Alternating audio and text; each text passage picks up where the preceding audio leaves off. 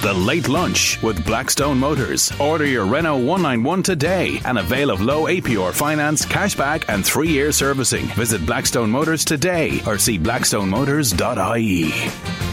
You're very welcome to Friday afternoon's Late Lunch on LMFM Radio. You know, hasn't it been such a wonderful week? I want weeks like this every week of the year.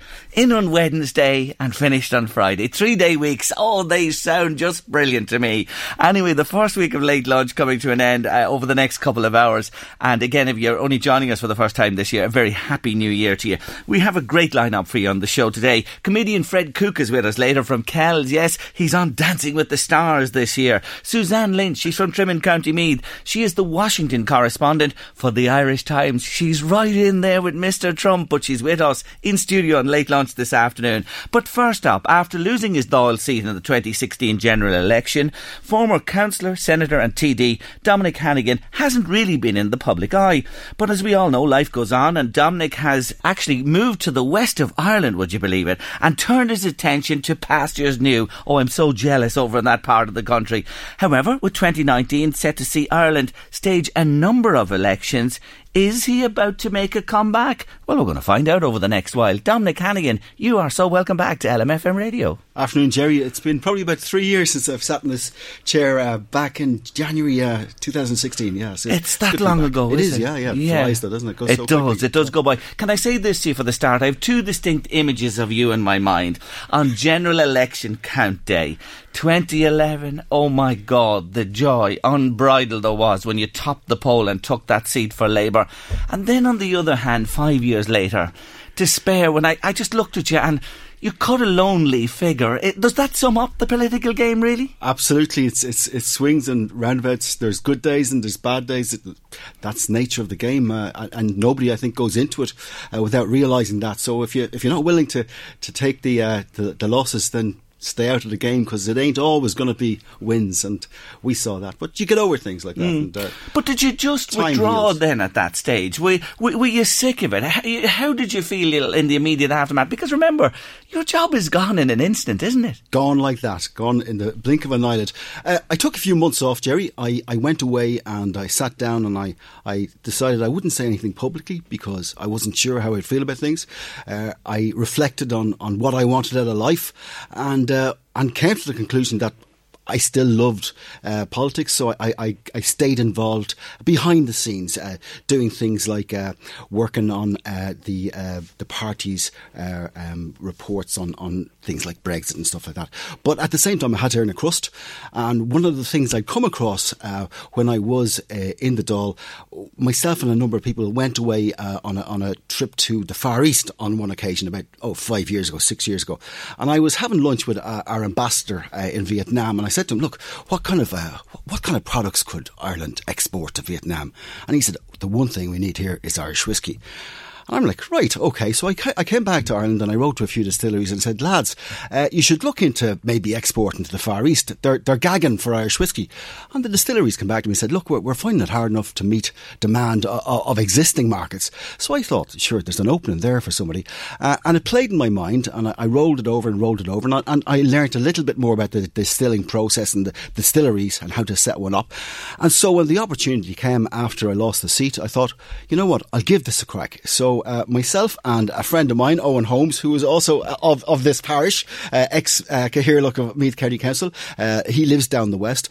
We toured and scoured the whole west of Ireland region, Sligo, Mayo, Galway. It took us about 6 months, and then we found a site beside Lochmask. So we set up our distillery there, and it's called Lochmask Distillery. In Tourmakeady. I know it well, because I want to mention, I cut my trout fishing big lake career on Lochmask with the great late Oliver Hennessy, who took me over to the Cahir Pier side, which is the opposite side of the lake to you in Tourmakeady. But many's a time we drifted down that side of the lake. It's just beautiful, isn't it? It's stunning. It's a stunning part of the world. It's so quiet. It's so spectacular. There are downsides, 300 days of rainfall every year, but with that comes fantastic lush scenery. The hills are always alive with botanicals, and indeed we use the local lanes to get to forage things like elderflower, honeysuckle, fuchsia that we put into our gin, and it gives us a local unique flavour an organic kind of taste. So we use the locality to kind of develop the artisan feel to the spirits that we're producing. So you set this up from scratch yourself, and Owen. You began, and a start-up business is not easy for anybody by any means. You mentioned there, ultimately it's whiskey you're going to produce, but it takes a few years, Dominic. You don't have your whiskey online or available yet. No, it takes by law in Ireland, Irish whiskey needs to be made and matured on the island of Ireland for 3 years. So we have some it's called laying it down. We have some laying it down, but that won't be ready now for another couple of years, Jerry. In the meantime, you have to earn some money. So we make and sell gin and vodka. We're in the Gaeltacht region, Turmakiji. Yeah, you'll know people like Mick Lally and people like that came from there, the great actor from Glenroe.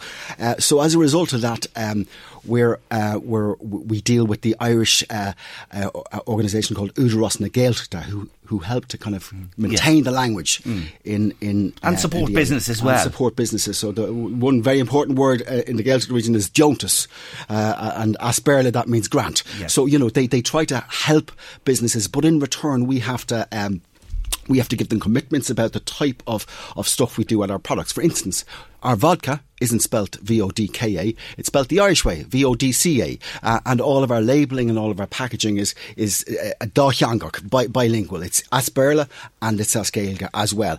So it kind of gives it a unique feel and uses the area, and I think it gives us a bit of a selling point, because a lot of people don't see Irish products out there like this, particularly not Irish gin. Absolutely. So this is keeping you ticking along. You have a number of people employed already, haven't you? We have indeed, yeah. Luckily we've been able to employ people from the locality, which is great, because some of them are Irish speakers, and if it wasn't for jobs like ours coming along, they'd be on the boat. Turmakidi is really well known in places like Chicago. The whole of Chicago seems to come from County Mayo, so we're keeping those local people in the locality employed and helping to support other businesses as well. So that's a real plus for us. It's great for me, because I like to see us being able to do something positive for the region. So who are you selling to? Where are your products? Are you supplying shops in this country and outlets? And do visitors come to you? You mentioned the Chicago there and the American link. Do you get a lot of visitors to the distillery? All of the above. We've had, since we opened in last July, I think the first visitors we took in were in the first week of July. We've had about 700 people in, Jerry. Looking at the stats, the statistics, about half of them are Americans, so they're tourists coming over. Yesterday, for instance, we had 12 people in yesterday, a mix. Half of them returned Americans, home for a couple of weeks at the Christmas time. We just got a new licence last month. It was the first time any company in Ireland has got this licence. It was brought in by a new law last year. Allows small distilleries and breweries to sell products to tourists. Okay. So we can now sell our gin and our vodka to people who come in to go on tours, which is a great boost for us, and no doubt help to kind of increase sales over the coming year. But yeah, most of our tourists would be from abroad, but local people come as well. And you sell, have you outlets? Just to come back to that for a second, yes? Yeah, we have. We're based, we have distribution deals with people around the west of Ireland. We're in iconic places in the west, like Matt Malloy's Bar in Westport. We're in Ashford Castle. We're the local gin in Ashford Castle. We're Ballinhinch Castle. Many other places like that. The Ice House, that many of your listeners would be familiar with. And in Dublin, we're on sale in shops like the Celtic Whisky Shop in Dawson Street, or in Ranelagh as well. So there's various places that we're getting around there. Last week, somebody sent me a text of a picture of our gin on sale in Clonakilty, in a gin bar down there. So we're getting slowly out around, but it takes time, Jerry, it takes time. You are as enthusiastic about this as everything you've been, as I've known you in my life as well. Anything you've done, you throw yourself in there wholeheartedly. Now, come back to the political thing, because for the first time in ages, I saw you mentioned in dispatches in December saying, well, I might have an interest in this political game again. Where do you stand? Because I mentioned next year you have the local elections coming up all over the country, plus the Europeans as well. That's right. Well, I'm still interested in politics, as I said when I went away, and after the last election, I thought, could I leave it behind me? But if it's in your blood, it's in your blood. So there's very little you can do about that. I still get motivated. I still get annoyed. I'm very annoyed about the state of things at the moment in Europe with the rise of the far right. I'm very annoyed with the commentary, look at in the last few days coming out of the UK from some politicians there about Ireland's role in Europe and what we should be doing or what we shouldn't be doing.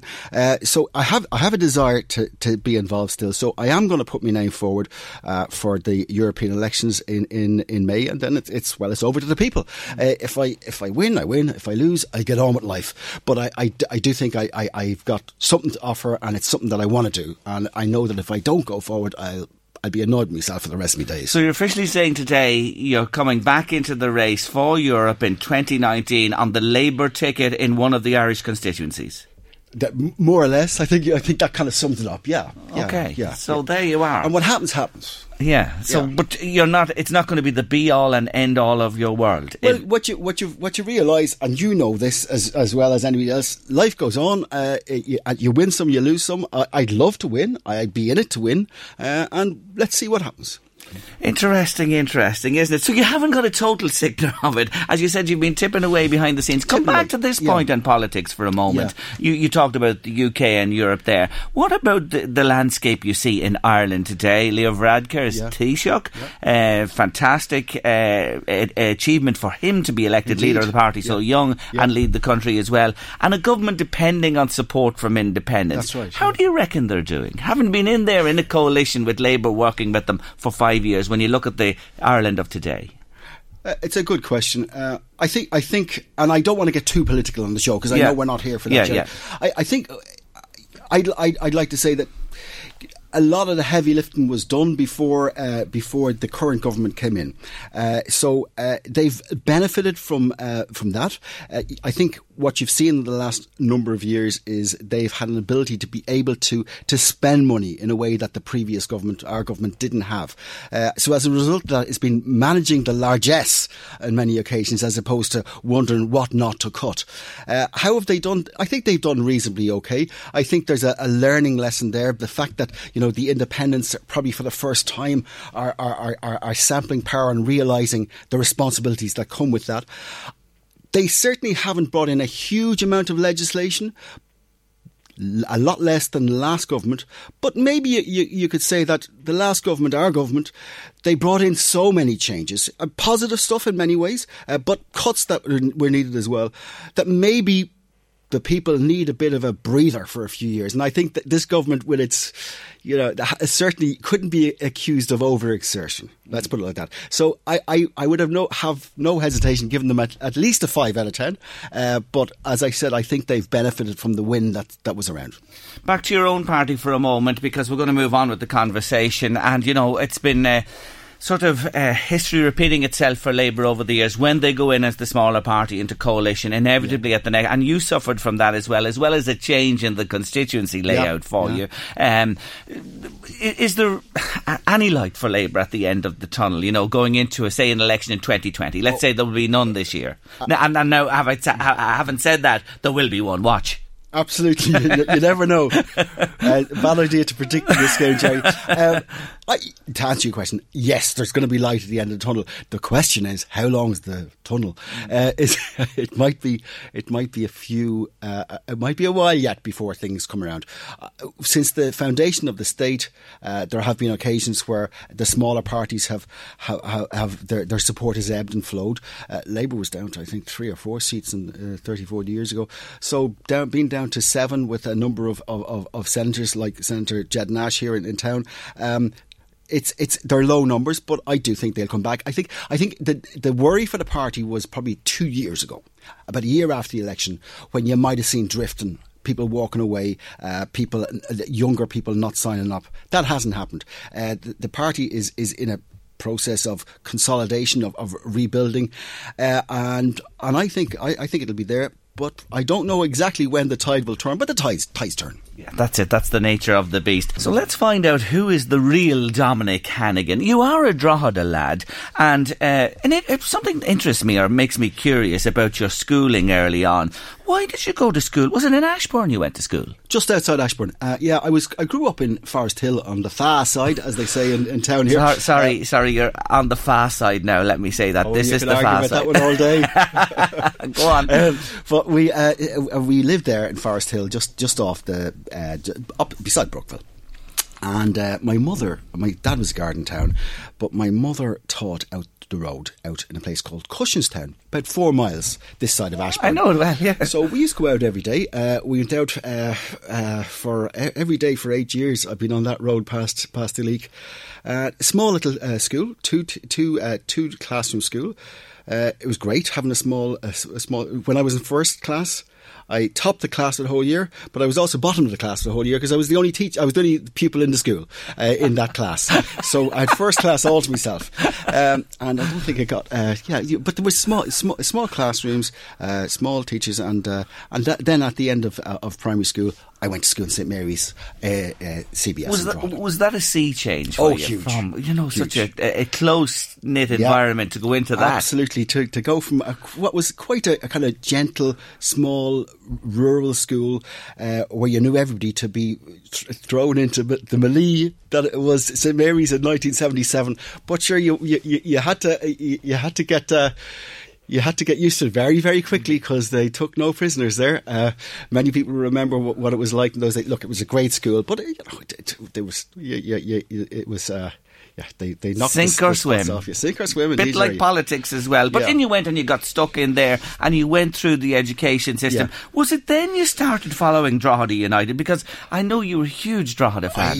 I think I had my first season ticket. There weren't very many kids' season tickets, but I got my father to buy me my first season ticket probably about 1976, and it cost, I think it was £1 for the whole season, which was fantastic. And of course, in those days it was the Lure Stadium. So I saw many great matches in the Lure Stadium, and I've followed Drogheda ever since. And still go to the. Well, I try to make a few games every season, even though they're now not the force they were 10 years ago, but they're still, they'll come back. I think like my own party, they ebb and flow. Absolutely, roller coaster ride with them. That is for sure. Who is your favourite Drogheda player of all time? Because they're 100 years this year, and this is coming up. This is one of the things they're looking for to try and pick the top 11. Well, I'm in the era of people like Leo Byrne and Cathal Muckian, but the two local lads that, of course, I think everybody will remember were Gel Martin and Jerome Clark. And I wouldn't like to say which is my favourite, but they entertained. Two great players. Great days. Yeah, great memories. So football and following football was part of it, your studies. You go on, and then from St Mary's you go to third level UCD? Yeah, UCD, yes. I did. What did you study there? Engineering, yeah. I wanted to do politics. But the adults in my life at that stage said, you're mad in the head, you'll only get a job if you do something like engineering. And back in those days, there weren't many jobs around. So I took their advice and I did engineering. And indeed, I got a job as a result of that. But it meant that I had to kind of park the first love of my life for a while. And on you went then. When you qualified in UCD, that wasn't the end of your studies. You went to London. Did you emigrate, Dominic? Had to emigrate, yeah. No work here? In those days, out of my class of 42 civil engineers from UCD, 39 took the boat. 39. Yeah, three were left. One got a job in Castleblaney, I think, for some reason. There must have been a lot of work there. But the rest of us all went, and most to the UK. Some went on to Australia or to the States. So it wasn't a case of where or if you were going. The only question was the date. What day are you going? So I took off on the 11th of August 1987 with 3 of my classmates, and that was it. That was. How long were you away for? I was away for 17 years. Yeah, till 2004. Yep. So I actually never realised you had that sabbatical, and that long of a sabbatical as well. Yeah. 17 years. Yeah, it's a long time, yeah. It is. And over there you did resume studies because you went other roads, and you're a brain box, let me say. No, I'm not sure, but that I was smart enough to know that I hadn't enough qualifications. When I started off in a company called Ove Arup and Partners there, one of the biggest engineering companies in the world now. And sure, everybody else in my team, they'd all got masters, and some of them had doctorates, and you kind of realised if you wanted to get on, you needed to get a bit more. And also, I was interested. I got more interested in specific fields like transport planning.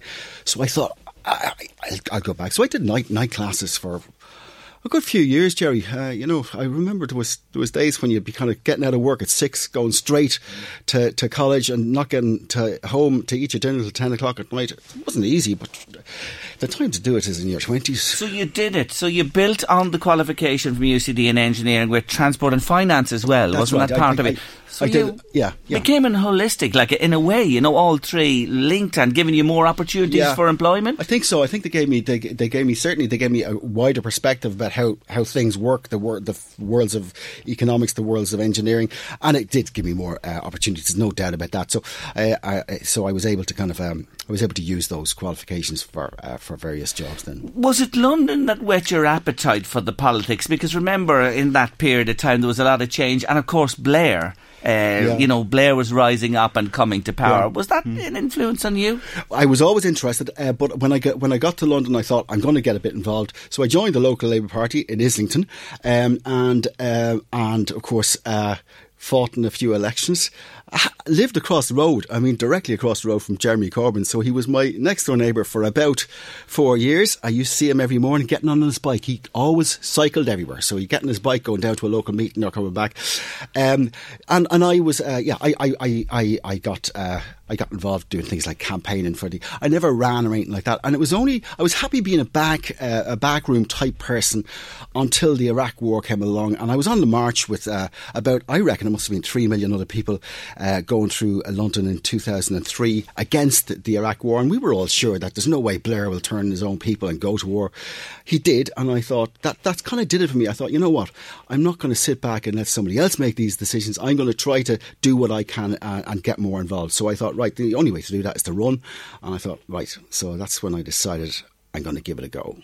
And did you run in the UK or come back home? No, I came back here, and then I ran in the local elections in the Meath, in the Slane electorate area, which stretches all the way from the coast, Bettystown, Laytown, up to Slane, in the 2004 locals, and luckily got elected. Yeah, yeah, and that was the start of it. Then, as a councillor, then you ran. I know the first general election you weren't elected in, but you came to the Senate. Then you got a Senate nomination. That's became right. a senator, which led on then to TD and serving that way. So I went from being a councillor in 2004 to Senator in 2007 and then TD in 2011.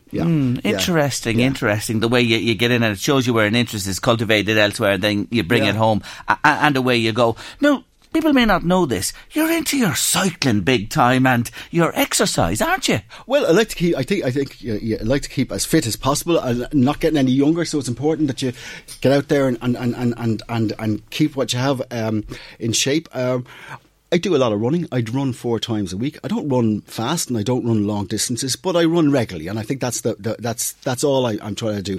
In terms of cycling, I do go cycling. I try to get a week a year cycling, just going away, and I'm in the middle. Well, I'm nearly finished a trek along the Danube. The Danube is the longest river in Europe. It's 2,900 kilometres or something like that, and it starts at the French-German border and it finishes at the Black Sea in Romania.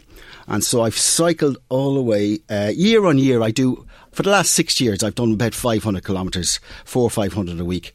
And then I go away, go home and come back and pick up where I left off. So I've gone all the way from the French-German border just to south of Bucharest in Romania. So I've one week left in me to get to the Black Sea. So I'm hoping to do that later on this year. So you're going to go back and do that at that stage? Yeah, pick up a bike, rent a bike for a week and cycle. But I don't kill myself. You talk about 50 kilometres a day, and I'd eat well, and I'd have enough fruit with me and enough water with me. But it's good fun just to kind of get out there in the open, and it's very safe. Cycling in Europe is so much different than cycling around here. The traffic's much more is segregated, so you're it's safer. Geared for it, isn't it? It's geared for it. Yeah, that's something we could do better here, isn't it, Dominic? We could. The one thing that we've done really well in the last few years is the greenways, and I'm not sure if you've been over to places like the greenway between Westport and Achill. It's fantastic to go cycling or even walking or running along, and we're just starting to realise that there's a market there for tourism.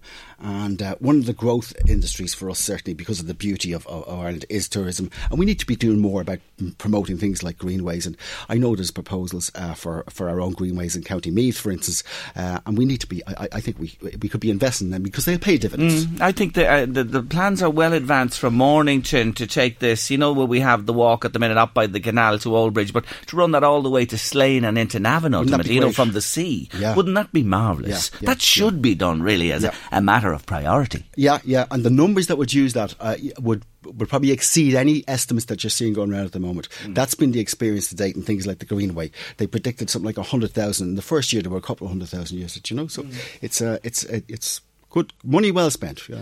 Just before we finish, a couple of things in the recent past. The marriage equality, which I know you have particular interest in as well, passed. Yeah. The abortion referendum passed substantially as well.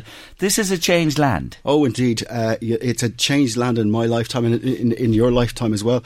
That I came out as gay probably 2005, I think now, and I was one of the first. I was one of the first people that did politicians that did it publicly, and in those days there weren't. It was more unusual than now. Nowadays, young people have benefited from, I suppose, from the changes that have been made to Ireland over the last number of years. We saw with the repeal of the 8 last year, changes there that I believe, I know there's differences of viewpoint here, but I believe will help to make people's lives better in the country.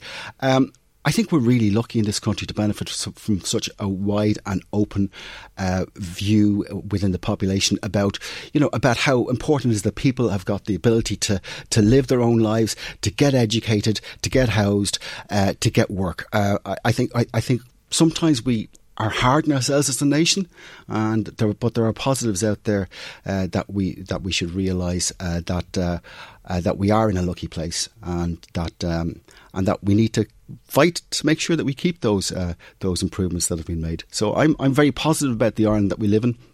I think we're one of the best countries in the world, and I think that we just sometimes need to pat ourselves on the back for that. It's important to say that at times. You are so right, because we are and can be very, very hard on ourselves. Great to see you again in LMFM this afternoon on Late Lunch.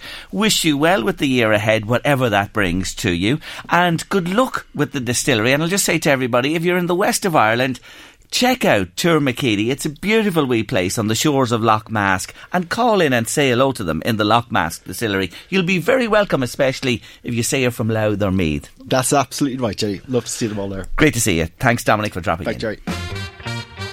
The Late Lunch with Blackstone Motors. Order your Renault 191 today and avail of low APR finance, cashback and 3-year servicing. Visit Blackstone Motors today. APR finance, cashback and 3-year servicing. Visit Blackstone Motors today or see blackstonemotors.ie. My next guest on Late Lunch this afternoon hails from Trim and works for the Irish Times. Suzanne Lynch is the newspaper's Washington correspondent, having previously served as the Times European contributor from 2013 to 2017. I was just thinking, her coming here today, how would I sum this up? From the frying pan to the fire? Let's find out. She's with me in the hot seat. Suzanne, you're very welcome to the show. Good afternoon. Thanks for having me. Thank you for joining me on Late Lunch this afternoon. Well, was it? Well, you're right. I mean, I thought I was in Brussels for 4 years, and that was back when Ireland was still in a bailout, and we'd got the IMF EU bailout, and we were just coming out of that. So a lot of my work, my first year in Brussels was around that. And then the refugee crisis happened, and I was around covering that down in the border and Turkey and Syria and different refugee camps. And then Brexit happened.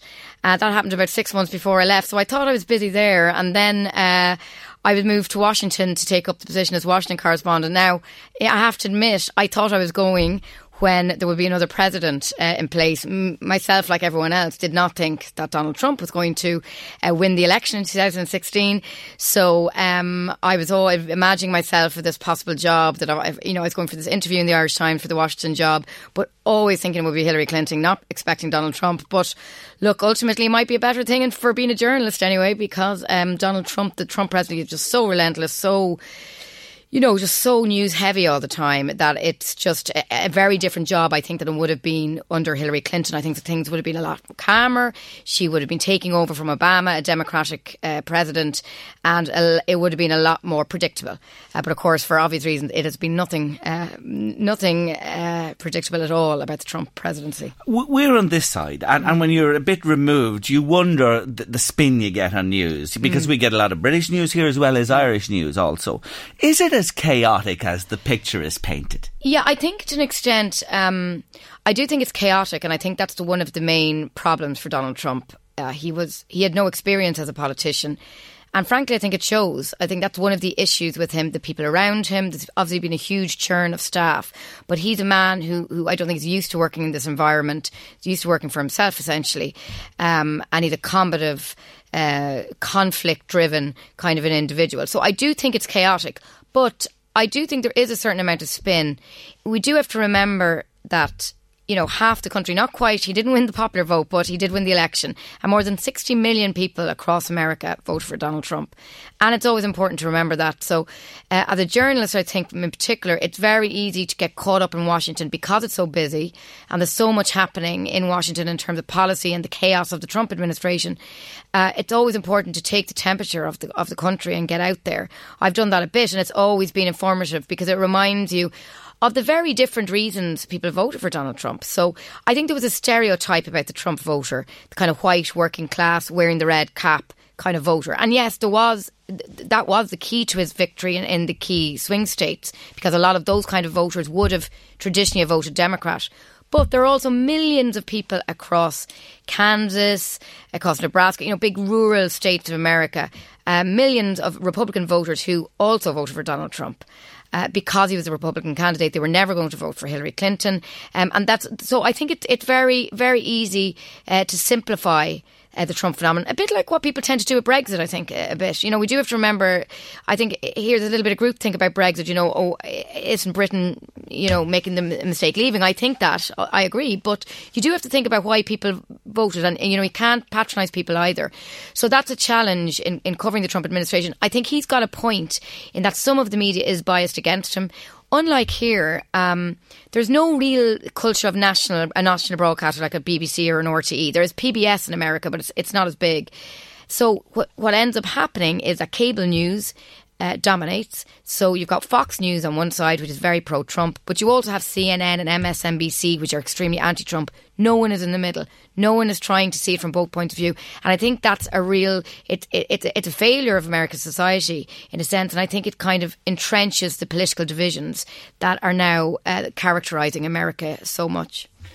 And I think we have to say as well, some of the key indicators in terms of economics in America are pointing very favourably for Trump as well. A lot of things have gone his way, and he'll point this out as well. He'll say this very clearly, and people who voted for him are saying, look, this guy is making a difference. Yes, exactly. I mean, I think the figures are that America now is in its 9th year of growth. It's the kind of second longest period of economic expansion for decades in America. Now, a lot of that was luck. And maybe Obama did the hard work when Obama came in. That was after their own financial crisis in 2008, 2009. But look, the economic figures have been very strong. GDP is very strong. And just as I'm speaking to you there, I saw fresh figures coming out this morning from the US showing that job numbers again exceeded expectations. More people are in work. So this is really boosting Donald Trump. In saying that, in the last few weeks, actually, of 2018, there were jitters on the stock market. There are worries that about what he's doing with trade in China, that could really have a negative impact on the world economy. Also, he introduced a lot of tax cuts. This really helped the pocket of the everyman, if you like. But there's now a concern that the kind of economic benefits of that are going to fade over time. So that he's going to get a short-term boost. The economy has got a boost from that. That's going to inevitably fade. So I think, and that's something that worries Donald Trump. He's a man who styles himself as a successful businessman. He watches the stock market. He knows that this is something that plays well with his supporters. So he will be worried if things start changing in the economy. You know, we could see he's been criticising the Federal Reserve that makes interest rate policy in the United States. But I do think, and also in America, I think different than here, a lot more people, members of the public, citizens, have an interest in the stock market through their pension funds, their retirement funds, and they're very tuned into that. So if the stock market is going down, this does not play well for Donald Trump. So I think that's a worry that this could start slowing down a bit in 2019. Now, while I have you here, I want you to do a little explaining for Late Lunch listeners and the LMFM listeners today to simplify this for us, because we're watching the shenanigans on Capitol Hill with Nancy Pelosi and the change of guard there, and the Democrats taking the majority in that house. So that is the bottom house, representatives. Yeah. Then above that you have the Senate, and then you have the president. I want to ask you this. They've made a proposal, because in case you're in some other planet or you're not following American politics, there's a shutdown in government. It's been on there for 12 days or more. And there's a proposal now already to end that blockade, to fund government and part fund security on the Mexican border. The president wants funding for this bloody wall that he's talking about.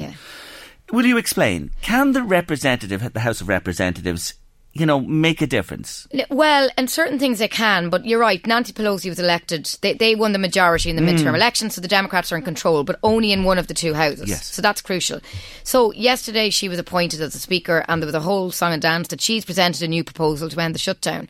But really, you know, she knows that Republicans in the Senate, who are still in the majority, you see, in the Senate, everybody needs to be in agreement. So the Senate can veto this? Well, yeah, they'd get two versions of it, and then they would hash it out, negotiate it, and then ultimately the president has to sign it. Nothing will happen. He gets the bill. They decide on a bill, and then it goes to Donald Trump for signing. So they have to agree something he's going to sign, essentially. And he says, I ain't signing anything unless this wall is funded. Exactly. So that is the big problem now. And but I predict it's very hard. One thing about the shutdown is that he's not going to let this go. You can't just let the government shut down. Lots of the buildings are closed in Washington. People aren't getting paid. It will end up having to be be stopped at some point.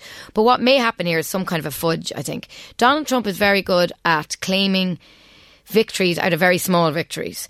So what you might see is Donald Trump is looking for $5 billion. They're offering 1.3, somewhere in the middle. And then I think what's going to become clear is that the definition now of a wall, he seems to be backtracking it on that, saying, well, it doesn't actually have to be a big concrete wall.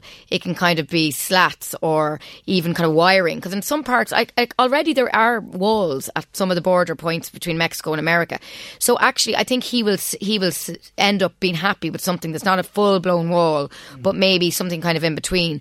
So I'd say you'll see some kind of a compromise. Ultimately, is the only way out of this, because both people can block it. Both sides can block this, so they're going to have to work together. So this is the irony. Before today, for the first 2 years of his presidency, the Republicans were in control of everything. Now they're not. So the big failure that Donald Trump is facing is that even when the Republicans, his party, were in control, they didn't get the wall done. So it's very unlikely that they will, maybe now, when Democrats are in power. But I think, you see, that might benefit Donald Trump, because I think he likes a foil. He likes to be able to blame someone else. So he's going to say, oh, well, it's Nancy Pelosi and the Democrats' fault. So in a way, this ironically, having another party in power in the House of Representatives may benefit him, because he loves that kind of conflict, I think, and he can blame them when things go wrong. That is such an interesting angle on it as well, and thanks for telling us that today. The other thing isn't it a real irony on a day when over 100 women, the greatest number ever, take seats in the House of Representatives from diverse backgrounds of people who he's trying to, in a way, marginalise, who their parents and grandparents came to America, made a new life for themselves, and here they are being elected one or two generations on, and yet he persists with this pulling everything back inward towards America. Yeah, you're right. There's lots of new faces in Congress now. First Muslim woman, I think. Yes. Youngest woman in Congress. First Native American Indian extract. Yeah, Palestinian woman. Palestinian. Yeah, so it's a huge kind of, it's representing, if you like, the diversity of America. But you're right in that Donald Trump is only speaking to his base. This is what differentiates him from other presidents. President leaders of any country are supposed to unify. They're supposed to represent the entire country. And you always hear that kind of sentiment from presidents when they're inaugurated. Not Donald Trump. He has actually tried to deepen those divisions between who's for him and who's against him. So he's consistently speaking to his supporters who are still supporting him. But I think maybe the problem for him is that he's not reaching out to anyone else. In fact, he's alienating them more. And I think that's going to be a problem for him in the election, that he's not reaching out. He's not going to make any more gains.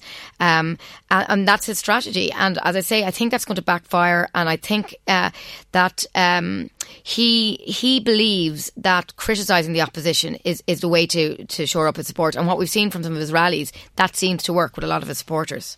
I want to take a short break. Isn't she fascinating? I knew she would be. She's from Trim. She's one of our own in the northeast here, and she's right at the heart of politics in America and the most powerful man in the world. Here's the thing now, right? He's halfway through, let's say, his 2 years, and they have to be looking already at his re-election. I want to ask you a couple of things about that intrigue me. Could he be opposed, number one, from within the Republican family? Okay, well, that's a good question. I would have said no until quite recently. One of the reasons being that Donald Trump has already set up a serious re-election campaign, which has already raised, I think, maybe over 100 million or some huge amount of money. It's called American First, surprise, surprise. And a lot of kind of very experienced Republicans have been out there kind of getting that going. You need a lot of money to run in America. So that would suggest that he's kind of, unlike the last time when he was kind of late out of the traps, he's very organised. So that would suggest that he would. In saying that, it is possible that somebody will go against him on the Republican side. Number one, what's very interesting in the last few days, one of the things I've noticed since he's been inaugurated is that the Republican Party, his own party, most of whom did not want him as their president, they opposed him when he ran, have really rode in behind him. And I think it's a failing really on the Republican Party. They've let him away with a lot. But there were always a few critics of Donald Trump in the Senate. There was John McCain, who passed away this year, and Jeff Flake and Bob Corker were very critical. They're Republicans in the Senate, but they're gone. They decided not to run again. So you kind of have, everybody who's left has been quietly supportive of Trump, except Mitt Romney, who people may remember from former presidential campaign, quietly won a Senate seat in November, and he's coming into the US Senate. And this week he wrote a big opinion piece in the Washington Post, very critical of Donald Trump, essentially saying he's not up to the job, that he's not up, he hasn't risen to the mantle of president. So this is, prompted speculation. When you need mealtime inspiration, it's worth shopping Kroger, where you'll find over 30,000 mouth-watering choices that excite your inner foodie. And no matter what tasty choice you make, you'll enjoy our everyday low prices, plus extra ways to save, like digital coupons worth over $600 each week. You can also save up to $1 off per gallon at the pump with fuel points. More savings and more inspiring flavors make shopping Kroger worth it every time. Kroger, fresh for everyone. Fuel restrictions apply. For the ones who work hard to ensure their crew can always go the extra mile, and the ones who get in early so everyone can go home on time, there's Grainger, offering professional-grade supplies backed by product experts so you can quickly and easily find what you need. Plus, you can count on access to a committed team ready to go the extra mile for you. Call, click Grainger.com, or just stop by. Grainger, for the ones who get it done.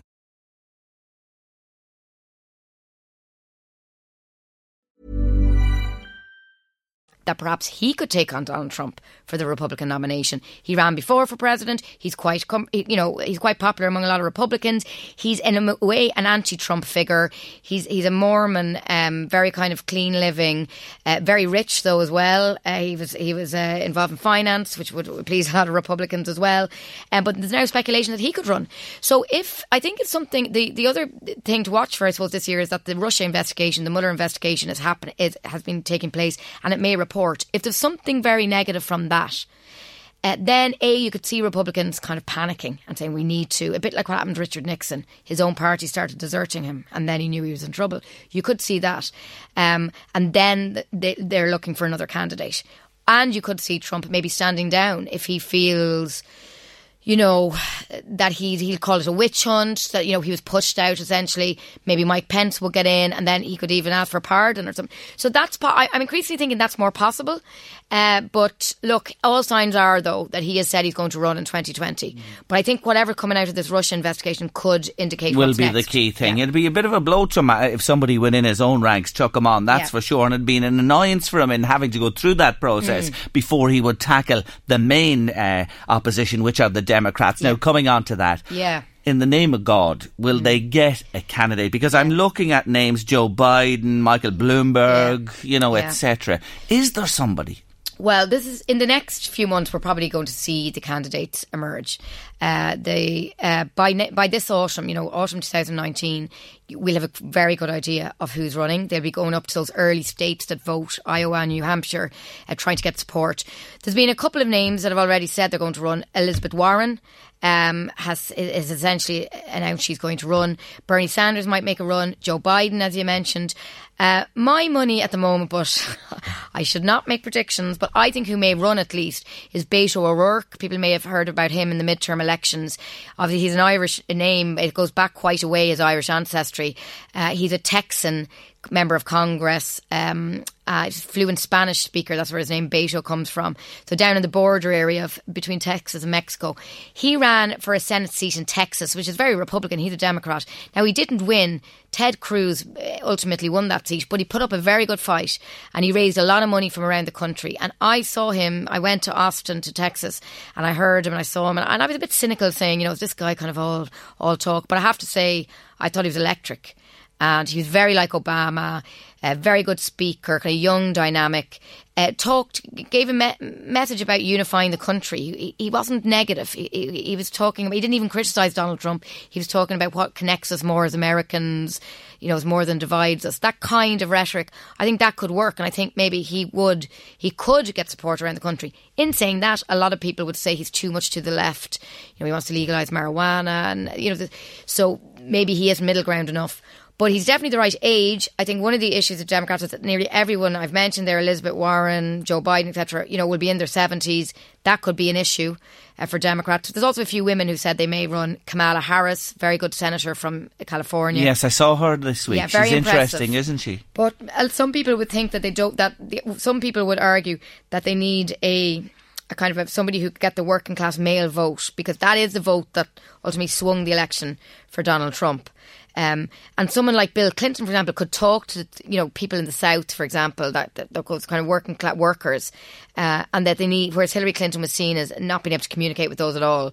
So maybe somebody like Joe Biden would fit that mould completely. But he is very old, and I've seen him again at an event actually in the Irish Embassy, and he's really pushing on. And whether he has got it for this run, it's difficult to know. No, you're right at the heart of it. You're in this room and this man is there, Trump and all his advisors and aides and the spokespeople, etc. Is it intimidating? And in a way, you mentioned the polarisation of the press. You're the forumer again, and getting, neutral commentary on him may be difficult. Are people fearful? Could you be kicked out like he's done with some of them? Yes, yeah. I was at that press conference actually. Were there. you? Yeah, the one with Jim Acosta. So if you look carefully, you can see my little face in the background. I didn't realise I was on air until I started getting text messages from people. So that was the day after the midterm elections now. And me, like everybody else, had been up half the night and I was writing stuff for the paper and for online. And we got a notification. I would be on the kind of White House mailing list for all the journalists. And we got a notification saying the president is holding a press conference in maybe an hour.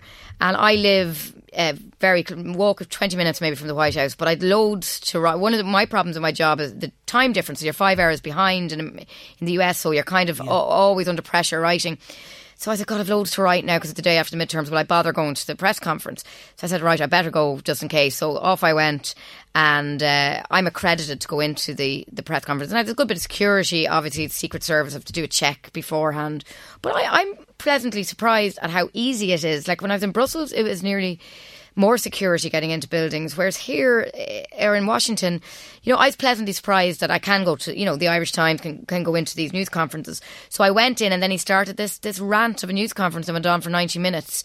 And that clip with Jim Acosta has been played again, and some people have criticised Jim Acosta, the journalist, for taking too much time. I really don't agree with that. I mean, I think it was 100% Trump's fault. I think he instigated it. He actually ran that. Usually in press conferences, there's a mediator. There's somebody who's taking the questions, who's managing things. But sure, he manages his own because he's a performer and he was on TV for so long. And I think he purposely picked these people, that he could, as I say, he thrives on conflict. He loves that. But no, I was very shocked at that. Being in there, he's a very physically imposing man. He's well over like 6'2", 3". Quite overweight, but very, very big, and has got this kind of aggressive stance where he dominates the space. And as I say, he's on his own up on that pedestal, no press people beside him. And over the years, I've been in lots, particularly in Brussels, I've seen lots of people like Angela Merkel, David Cameron, and I just was sitting there, our own Taoiseach, Enda Kenny or Leo Varadkar, and I was just sitting there thinking, could you imagine someone behaving the way Donald Trump now is behaving, where it was just this air of violence in the room? And I just think there's a sense of unreality. He's become detached from reality and from the expectations that surround his office and any leadership position. And I think it's very sad for America. So in turn, does that mean that people are intimidated? You said he's an intimidating man. Does it intimidate journalists not to take him on? Well, no, I don't think it does, because a lot of people said, why didn't people get up and walk out of the Jim Acosta? But that's what Trump would like. He would love to have no journalists asking a question and just to speak directly to people through Twitter, and through kind of like the way dictators in the old Soviet Union used to speak on, in Romania for 3 hours and speak. That's what it reminded me of being at, something like that. Where you need the media to question him and ask him the tough questions. So I think the White House correspondents should not boycott the White House because of that. They need to keep asking questions.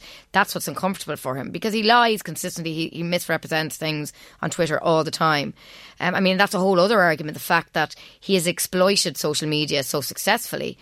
But it's quite dangerous, because he can say things straight away that nobody can question. And of course his famous phrase, fake news. So I think it's very important that the media keeps questioning him and are there in the White House when they can. You lived there close by. Was it a sea change from Europe to America? Do you like living in Washington? We hear about America and all its ills. I'm going to come on to the gun crime thing in a little while, but is it a nice place to be? Yeah, Washington's a great city. It's very international. You have people from all over the world, journalists, people working, maybe the IMF is based in Washington, for example, and so it's very international, and it's a bit like Brussels that way. But it's a pretty competitive place. Even in the media scene, the journalists are quite competitive. The American way is they're very confident. There's none of this kind of sitting at the back row and hoping somebody will come to you. You have to be very it's just a different culture. So I do really like Washington. But as I say, I think it's really important to get outside of Washington, because then you see the real America. And it's such a bubble in Washington and along the East Coast in New York as well. Whereas, this year before the midterms, I was in Texas, I was in Kansas, Georgia, all the St. Louis, Missouri, and really getting to know what makes people tick. That's the challenge, is to get out. But this is Trump's big talent. He ends up dominating the news to such extent that people are not writing about other things that are going on in the country, and they get neglected. Much more important things are happening all the time, whereas everybody's obsessed with the soap opera of the Trump administration, that he's in fact blocking coverage of more important things that are going on. Irish Times Washington correspondent Dr. Suzanne Lynch, mea culpa, is with me on Late Lunch. I'm going to tell you about that in a moment. A few questions for you first. Kathleen wants to know, why is Trump not asking the Mexicans anymore to pay for the wall like he originally did? Very good, Kathleen. Well, very good question. Actually, as I mentioned earlier, he tends to kind of claim victories where there are none. He has actually suggested that Mexico is already paying because America has renegotiated this trade deal with Mexico, NAFTA.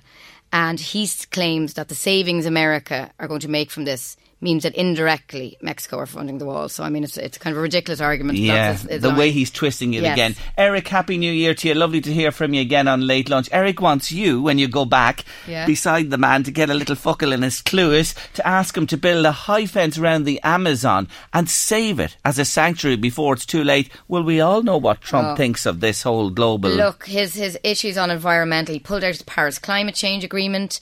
He's a supporter of fossil fuel. There's been a lot of changes actually affecting the ownership of national parks and land, beautiful wide swathes of land out near Utah that a lot of Republicans want to use basically for exploration, for mining and that kind of thing, which is pretty shocking. And these could have a real legacy after he leaves office. So look, I think his environmental credentials are from another century, and a lot of Republicans, a lot of people in his own party actually really back him on that. Now, let's talk a bit about you and bring it all back home for a few minutes before we do have to let you go. You're from Trim in County Meath. Tell us about your family. How many are in the family? Well, I'm the eldest of 4, and my mother Jane, some people around the country probably know her from music. She involved in Trim Musical Society and doing music. I think Freddie's, who's on today. Fred Cook is on in the After 3, yes. He was, I think, knows my mother from music class in Kells. So, but my mother was originally from Dublin and my dad is from Kells, from Carlinstown in Kells. So, yeah, we grew up in Trim and music was a very big part of my background. I went to Sculware in Trim, the local secondary school in Trim. But when I went to college, I did music and English in UCD, and then I realised I really loved English literature. I wasn't really that into it in school, but I really got into it in college. And I kind of realised I really liked writing. So then I went on and did graduate study I went to Cambridge University in England, which was a fantastic experience, which was the most difficult thing I've had to do, I have to say. Studied there and did a PhD and kind of wanted to get into maybe university lecturing. But around that time I started really saying, well, I'd love journalism. So I started, like a lot of people do, it's the only way, I started doing student journalism when I was in Cambridge and getting involved in the local paper, student paper there, writing book reviews and that kind of thing. And then started contacting, I had no contacts or anything, but you know yourself, Jerry, ringing people and contacting newspapers and radio stations. And for years I was writing different pieces for the Irish Times and different publications in England. And then I got a bit of work in RTE. And it's also kind of a life lesson that I'd been working as a researcher on Morning Ireland. And then one day somebody got sick. And they were supposed to do the business news on the drive time programme. John Murray, who usually does it, was sick. And they said, we're stuck. Somebody has to present the business news. And he trained me in, and that day I did it. And then I kind of got into business journalism because that was around the time of the financial crisis. And I had no real knowledge of business, as my accountancy teachers from Trim would remember. I was never something I thought I was interested in, but I actually found the whole financial business news very interesting. And you know, I think if you want to be a journalist, you have to throw your hand at anything. You have to be able to write. So true. It's, you know, and you have to say yes to everything and say right. And you know, the editors there said, well, look, you're showing an aptitude for you can write and you learn on the job. So I began kind of being a business journalist then in the Irish Times for about 2 or 3 years. And I loved it, as I said, and it was great practice, just writing every day, and then got the job in Brussels for 4 years. So look, it's a great career. I love it, but it was hard. You know, I really had to work hard at just making the contacts and not getting disillusioned, because you just, and this is a time when all my friends was the Celtic Tiger and everybody seemed to be doing great and their great jobs and all was well in Ireland, and I was there ringing up people trying to get bits of freelance shifts. But it did pay off eventually, and it's been worth it because I love it. Oh my God, the rest is history, as they say at the end of every wonderful story. Now, this year ahead for you, again on a personal basis, is going to be a massive one because you are getting married. Yes, I am. Yes, yeah. I'm getting married in March, at the end of March. Actually getting married in England. We're going back to Cambridge, but it's the day after Brexit, the 30th of March. So we hope. In your life, do you know something I'm just thinking? We talked about it earlier on. You know, I said frying pan to fire. Yeah. You're one that arrives with things on significant dates, aren't you? Yeah, that was the only date available now. Oh, was it? But hopefully they will have stockpiled the food and all that in the event of a no deal. Who is the lucky man? So, it's an Australian guy, Barton is his name, unusual name, McFarlane, and he's originally from Sydney in Australia, but he's in media as well. He's been living in the UK for years. He works in the BBC. Where did you meet him? We met again, it sounds exotic, we met in Switzerland. There's every January, it's coming up now actually, Davos, people might see it covered on the TV, like Leo Varadkar will be going this year. Yeah. It's a big meeting of business leaders and politicians that takes place in this lovely town in Switzerland. The movers and shakers go, and the media, I covered it from the Irish Times. There was only one of us, and of course there was about 40 people from the BBC there. And then on the last evening, because it's very upmarket, so the journalists are very much at the bottom tier, And I met him through work there. So so out of 40, this guy Australian, yes. said, "Oh, you're interesting."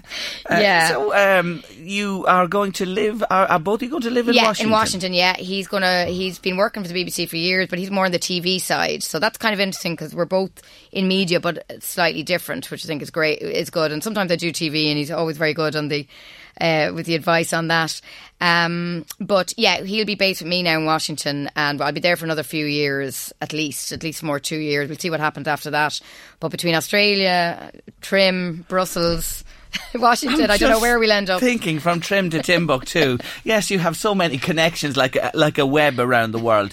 I say this to people I meet here, and I just sensed it from you the minute we met just a short while ago, and as soon as you started talking to me, you are passionate and love what you do. Yeah, I do love it, and I appreciate it every day. I really do. I like writing, and I like the fact that I mentioned earlier I did a PhD, which is a very specialised piece of work over a number of years, and I don't think that suited my personality. I like about journalism that it changes every day, and that there's always something new. You have to be interested in the next story and in meeting people. Like the old saying is true, you're not going to get on by sitting at home. You have to go out to everything, meet people, be interested in people.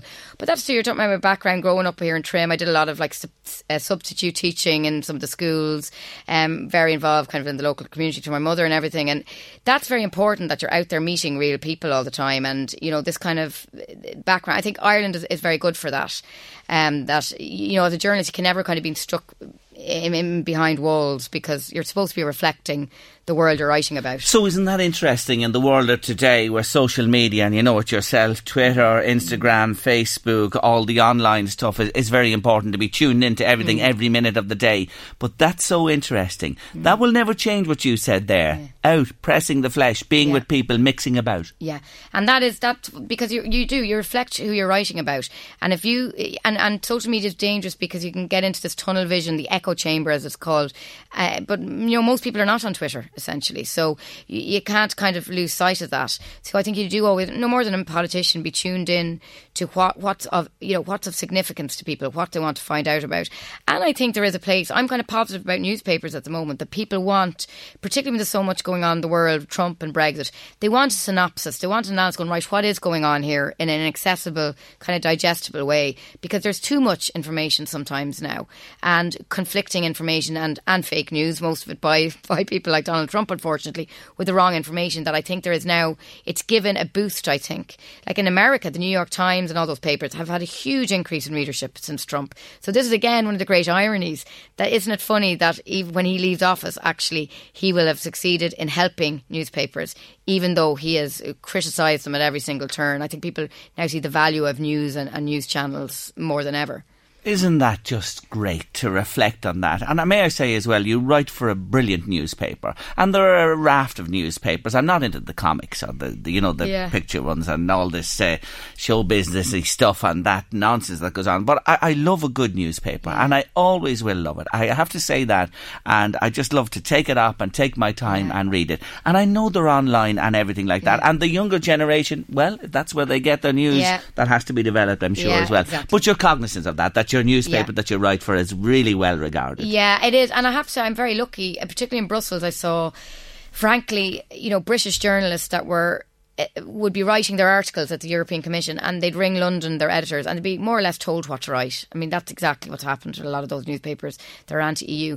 I never had that with the Irish Times. You're given great freedom as a journalist. No one would ever really, I mean, they question on certain things, obviously, but I would never be told editorially what to write, to take a slant, etc. So I find that a real freedom, and it's very important to have that kind of neutral perspective to try and just tell it what it is and try and analyse and make it accessible for people. So will it be Dr. Suzanne McFarlane? Are you taking the name? No, it's too... No, I know for a journalist, that's a funny thing either. You can't. You have really, to keep your name, don't you? It's, exactly. So the Lynch is staying, yes. So that is not going to go anywhere at all. There are more messages coming in. Shout out to Suzanne Lynch. Don't let her forget about her father's connection to Minalty. Yeah. Continued best wishes. Oh, very nice. Yeah, my dad is from kind of Carlinstown, Minalty area. I think he's down there today, actually. So, yeah, that's where he's from. There you go. Nice to hear from you on Late Lunch this afternoon. I will let you go at last. We've talked, and I'll tell you one thing. The last while has just flown by. brilliant to meet you on the show today. We'll keep in touch. We may give you a tinkle from time to time. I'm sure you'll be back to me again to talk more in the future. But congratulations on doing a fine job in Washington for the Irish Times. Long may it continue. And best of luck to yourself and Barton with the marriage coming up in March. For the moment, Dr. Suzanne, thank you for joining me on the show this afternoon. It's been a real pleasure, Suzanne Lynch. The Late Lunch with Blackstone Motors. Order your Renault 191 today and avail of low APR finance, cashback and 3-year servicing. Visit Blackstone Motors today or see blackstonemotors.ie. Yeah, something happens on Late Lunch this Friday afternoon in Parachute. 1990, can you believe it, when that was first released, and a big hit for them there. But classics are timeless, aren't they? That's for sure. You're with Late Lunch on LMFM Radio this Friday afternoon. Still to come on the show, comedian Fred Cook. Yes, he's part of the lineup in Dancing with the Stars. He's training hard, and we're going to be talking to him after 3 o'clock on Late Lunch this afternoon. And just reminding you, yes, it's a big year for Late Lunch, and a big time, because on Monday, the 7th of January, Late Lunch celebrates its 10th birthday. A decade on the air we are, and we're having a very special show for you on Monday, coming live from Bellingham Castle, where incidentally 5 years ago we celebrated our 5th birthday. So we're delighted to be going back there on Monday. We have invited people back who were with us on the very first show 10 years ago. Our regulars are joining us on Monday as well. Mr. Keith Barry will be the star of the show on Monday, and Pat Coldrick, classical guitarist, is providing the music, and we're all looking forward to a big celebration on Monday. So make a date of that and make sure to join us for a very, very special Late Lunch show on Monday. And one Miss Deirdre Hurley will be returning to the show on a once-off basis with us on Monday as well. Now, I want to cast your mind back a couple of months ago on Late Lunch, because I was joined on the show by a wonderful lady called Anne Grant, and she spoke to me at length about her dad, William Courtney, and she's back on the line with me this afternoon for a particular reason. Anne, good afternoon to you. Good afternoon, Jerry. Thank you for taking my call again today, and I know this is a bit of a surprise. You weren't expecting this. Anne, would you just remind our listeners in a few lines about your dad, William Courtney, who he was, what he did? He was a journalist, and he was a journalist. He was a correspondent with the Americans during the Second World War out in the Philippines. And he took pictures and recorded events that are unique. Nobody else did this but him. No, that's right. He was the first British journalist to be allowed to work with the Americans during the Second World War, and the first one to film it in colour. And you have been living in the northeast for quite a number of years now. How long are you again? Remind me, how long are you living here? 47 years. 47, you're near the half century, Anne, at this stage. Now, you did tell me when you were with me that your dad wrote a book, and the name of the book is? Airman Friday. Now, this book, you had a copy of it, yes, in your family. I did, and I lent it out. I can't remember who I lent it to now, a long time ago, and I never got it back. And I did, on air, I don't know whether I said it on air, but I know when you were leaving that day, I said to you that I'd try to locate a copy of the book, Anne, for you. Wasn't that right back then? I did mention that to you, yeah. Yes, you did, yes. Well, I was hoping to have the book for you for Christmas, Anne, and look, it just didn't happen. But can I tell you this, Anne Grant? In my hand today, it came in the post yesterday, I have a copy of Airman Friday by William Courtney. Have you? Oh, God, that's marvellous. I have, Anne. I trawled these islands, and I found a collector in the UK who had a copy of this book, and I have it here in my hand, and I have to say it's in very good condition for the years it's been in publication. And I just see here there's a dedication on the front of it, of the book itself, handwritten there, and the foreword is by the Marquis of Derry, who writes this on the lead into this book, and it is your dad's own book in one piece with all the pictures. And Anne Grant, it's yours. Oh, thank you, Jerry, very much. I also want to thank you for the tape. I listened to the tape with the recording I did on the broadcast. Yes, I sent it to you as well. You got that, the CD as well. So that's yours as well for posterity to keep. But Anne, look, I have the book here. I was thrilled when I found it and it came in. Just with the Christmas post and that, obviously it got a little bit delayed. But as they say, better late than never. This book is yours. So there you are. You can keep this now and enjoy it again and keep it safe for all time, Anne. Is that okay? Oh, I will. Yes, I will. Thank you very, very much. Not at all. I wanted to just tell you today on air and wish you all a happy new year and the Grant family. Thank you, and the same to you. Take care of yourself, Anne. Thank you. I will. And I'll arrange to get it to you, Anne. We'll be in touch, okay? We'll make sure that book is yours. Take care of yourself. That's Anne Grant there. And I love it when a little story comes together like that. It wasn't easy to get this book because it was published way, way back. So it was in the 30s, so it was. But a collector had it in the UK and I have it here. And you know what? It's a marvellous, marvellous book to have. And I know how much it means to Anne Grant as well to have this back in her possession, her dad's book, William Courtney, Airman Friday is the name of the book. And it is Friday, of course, on Late Lunch on LMFM radio. School's out. Well, they are for another few hours because they're back on Monday. Oh my God. Louise, have you noticed the quietness on the roads? I'm sure you have on the way in and out here the last few days. Have you not noticed I've been early? You have. I'm always late. I always blame the traffic. I know, but like it's even the same from where I am. It's a dream at the minute. Everyone, I think, most people in the world have taken the extra days. Have they off to make it a big long break at the Christmas and New Year? Seems so. We'll get a shock on Monday. Oh, we'll find on out. Monday we're in for a wide awakening, sure, when the schools are back. But that's it. Life goes on. They're back at school, and I know people will get back into the run of things then at that stage. But there you have it. We bemoan the quietness of the roads come Monday as we all try to get. We don't have to do the M50. Oh, aren't we, Louise? A car park. I think that's the best description of it on busy times. I've even heard that people are going to work now at 5 a.m. in the morning. Just to escape it. Just to beat the traffic. It's so busy with full employment and the country buzzing again. I don't envy anybody who has to do that M50. That is for sure. Anyway, we're heading to news and sport at 3 o'clock on Late Lunch. And afterwards, we'll be dancing with a star. The one and only Mr. Fred Cook. The Late Lunch with Blackstone Motors. Order your Renault 191 today and avail of low APR finance, cashback and 3-year servicing. Visit Blackstone Motors today or see blackstonemotors.ie. Yes, it's back. Dancing with the Stars on RTE. One of the biggest hits of the year begins this Sunday evening with a 2-hour special show. 6 women and 5 men battling it out to win the Glitter Globe. Last year, if you remember, here on Late Lunch on LMFM, we backed Deirdre O'Kane all the way to the final. And guess what, folks? We have another representative from the Northeast battling it out again this year. This time it's a man. He's well known the length and breadth of the land. He's one of Ireland's funniest men. Fred Cook is on the line. Afternoon, Fred.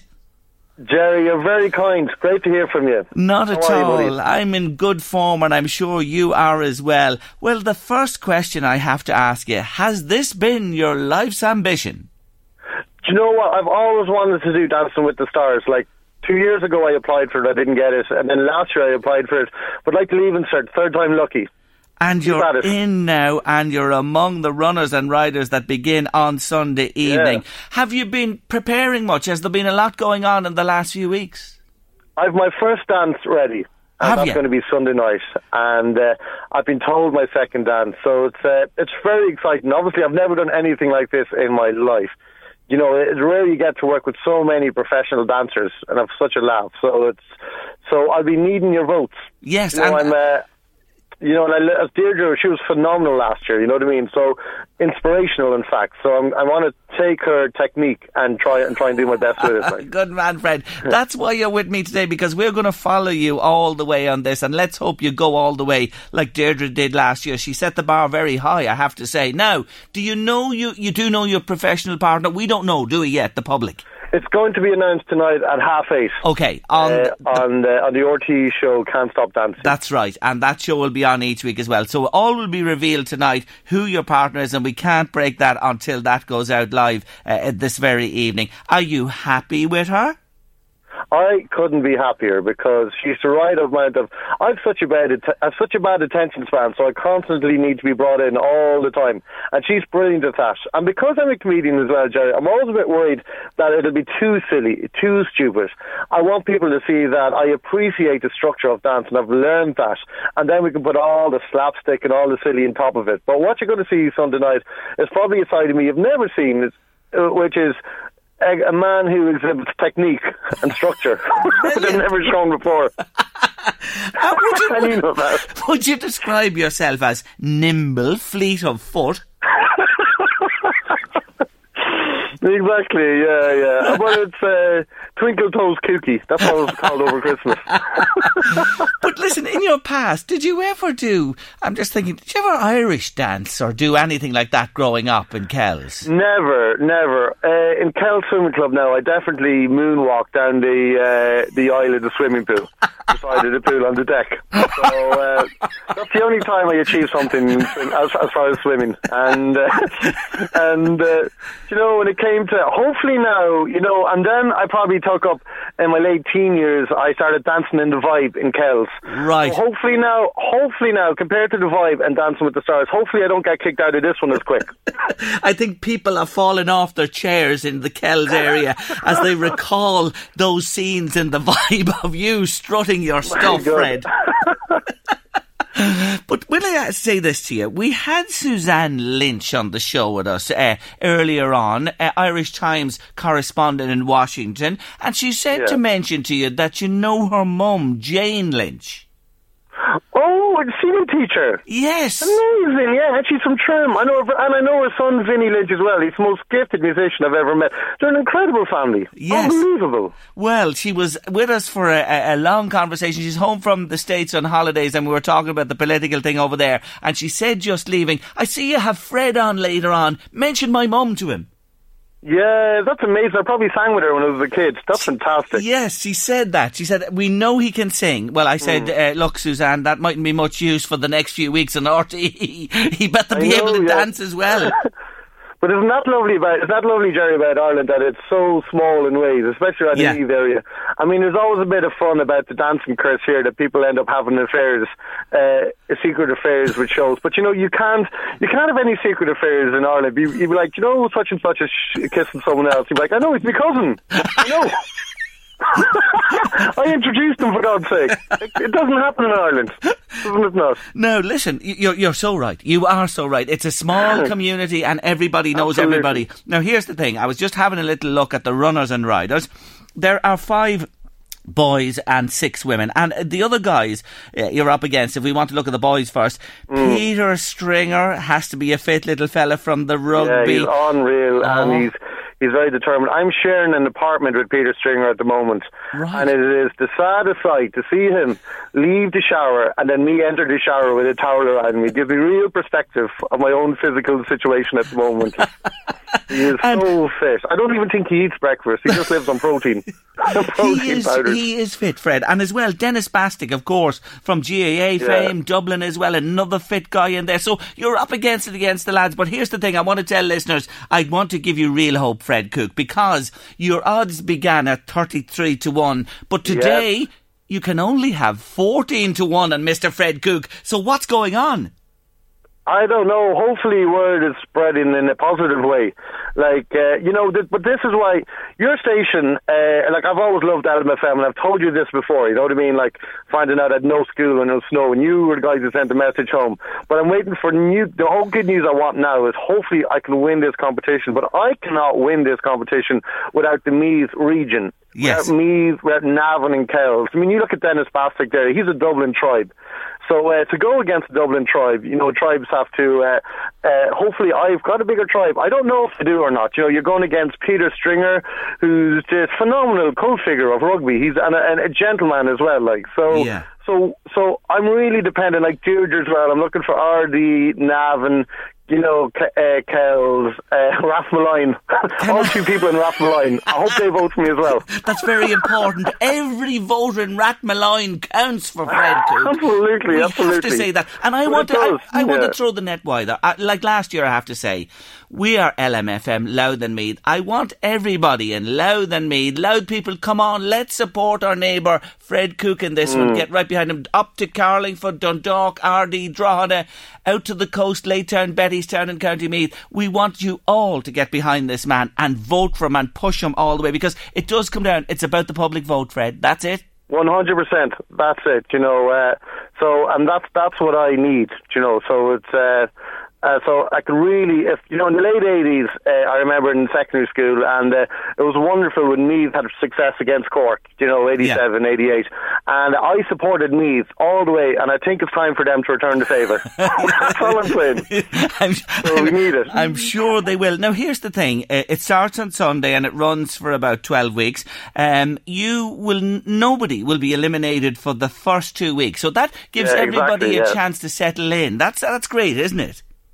Well, the thing is, no one's going to be eliminated, but voting still counts. Yeah. People are still voting in, and it's like, God forbid, it's like in school, continual assessment.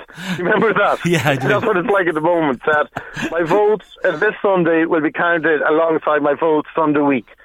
So from the get-go, I still need it, but I'm guaranteed 3 weeks. But hopefully I'll get more. Oh, Fred, come on, please, don't. We don't want you to be the first one out of the competition. No, that can't absolutely happen. not. No, God no. And we want you to go further. In secondary school, I was always the last picked for a football team. Oh, never. So I don't want to be the first pick to leave either. No, definitely not. But look, you're so well known. You have such a great public profile as well, and people love you the length and breadth of the land. I'm sure you're going to get more votes from all over the country as well. But we will say that again. Get voting from the get-go. He needs all the votes from the very start to keep him in there with the others. There are some very high-profile ladies 100%. In there. Holly Carpenter. Yeah. I think Holly Carpenter is one of the favourites, is she, to win this? Absolutely, yeah. And well, because her dancer Curtis, unfortunately, he was in a fight over Christmas, so she's had a replacement dancer. That's right. Who came in. We just all met him yesterday for his first time. Wonderful Australian guy. Yeah. So that's it. You know what I mean? So when he returns, you know what I mean. It is kind of triumph over adversity. And all that. So I saw that story about Holly's partner. They were set upon. They were out for a night, himself and a friend of his, and it was shocking anyway. But anyway, she has a replacement in there, but she's one of the favoured ones. So I take it you've all met already, and is there a bond forming? Oh, it's great. It's great. Now, and the thing is, I was actually getting a bit worried. I said, this is really good. I mean, it felt like for the first 2 weeks, like it was just an induction. We were meeting everyone. It felt like a school tour. We were being put in buses and sent places, and it was great crack.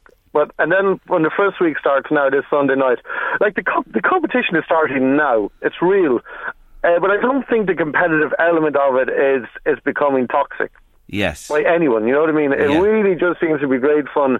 Like, I can see Ailish O'Carroll leaving the studio now, you know what I mean? And it's, from the ground up, is that what to say? It's just wonderful. There's no time for bad apples, because it's too hard. There's too many people trying to do a good show. Yeah. I understand, and everybody wants to do their very best and put the best foot forward as well. Yeah. Well, anyway, look, we're with you. I want to say that. That's why I'm calling you today, and I know you're working hard there. We're with you on Late Lunch on LMFM. We're getting behind Fred Cook in Dancing with the Stars this year, and we're going to try and push you all the way. So we'll tic-tac with you as the weeks go by, if that's okay. Please do, Jerry. And I've, over the years, been on your station as well with Seamus as well. I have so much love for the station and so much personal, regional crack with you guys. Do you know what I mean? And and I can't get to those people only. This is my only channel.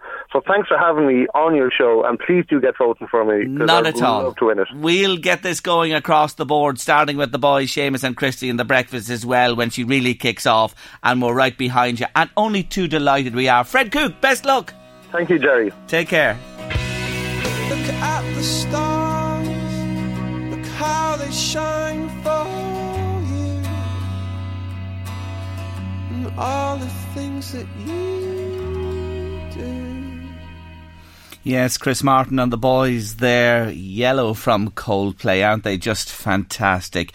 Happy New Year to you too, Liam. Thanks indeed for your message. Just got it there now on the text machine, and I'll get back to you on that, I promise you. Just want to say a big thank you to all our guests who joined us on the show this week, to our regulars who will be joining us over the weeks and months ahead, and especially to you, our listeners, who tune in every single day to join us. Big thanks to Louise Walsh and Sinead Brazel, who helped me put the show together this first week of the new year. Thank you so much indeed. And again, just to remind you that Monday is a massive day for us here on Late Lunch, because it is our 10th birthday show, coming live from Bellingham Castle. Yes, the beautiful Bellingham Castle in County Louth. And joining us very specially on the day is a man who's become a good friend of mine. Mr. Keith Barry will be with us on the show on Monday. Pat Coldrick, who's been with us through the years, will play. We're bringing our regulars to Castle Bellingham. Lots of other people who are friends of the show, and we're really looking forward to Monday and celebrating 10 years. And of course, I will say again, that Miss Deirdre Hurley, my original producer, is returning on Monday on a one-off basis as well, and lots more people besides. And what a great day in prospect there. That's for Monday. The weekend is ahead. The short week is over. Hope you have a lovely one. School's back on Monday, and we're back into the real humdrum of the year at that stage. Eddie's up next with The Drive. But until Monday, for myself, Jerry Kelly, have a lovely weekend. Enjoy the last of the holidays, and do join us from 1:30 Monday, Castle Bellingham. It's 10 for Late Lunch. See you then. Late Lunch with Blackstone Motors. Order your Renault 191 today and avail of low APR finance, cashback and 3-year servicing. Visit Blackstone Motors today or see blackstonemotors.ie. Hi, I'm Daniel, founder of Pretty Litter. Did you know cats tend to hide symptoms of sickness and pain? I learned this the hard way after losing my cat, Gingy. So I created Pretty Litter, a health monitoring litter that helps detect early signs of illness by changing colors, saving you money and potentially your cat's life. Pretty Litter is veterinarian developed, and it's the easiest way to keep tabs on your fur baby's health right at home. Go to prettylitter.com and use code ACAST for 20% off your first order and a free cat toy. Terms and conditions apply. See site for details. When you make decisions for your company, you look for the no-brainers. And if you have a lot of mailing to do, Stamps.com is the ultimate no-brainer. It streamlines your processes to make your business more efficient, which makes you less busy. Mail checks, invoices, legal documents, and everything you need to keep your business running with Stamps.com. Seamlessly connect with every major marketplace and shopping cart. Schedule package pickups and see your cheapest and fastest shipping options from different carriers, with rates up to 89% off USPS and UPS rates. And with the Stamps.com mobile app, you can take care of mailing and shipping wherever you are. Make the same no-brainer decision as over 1 million other businesses with Stamps.com. Sign up with code PROGRAM for a 4-week trial, plus free postage and a free digital scale. No long-term commitments or contracts. That's Stamps.com. Code PROGRAM.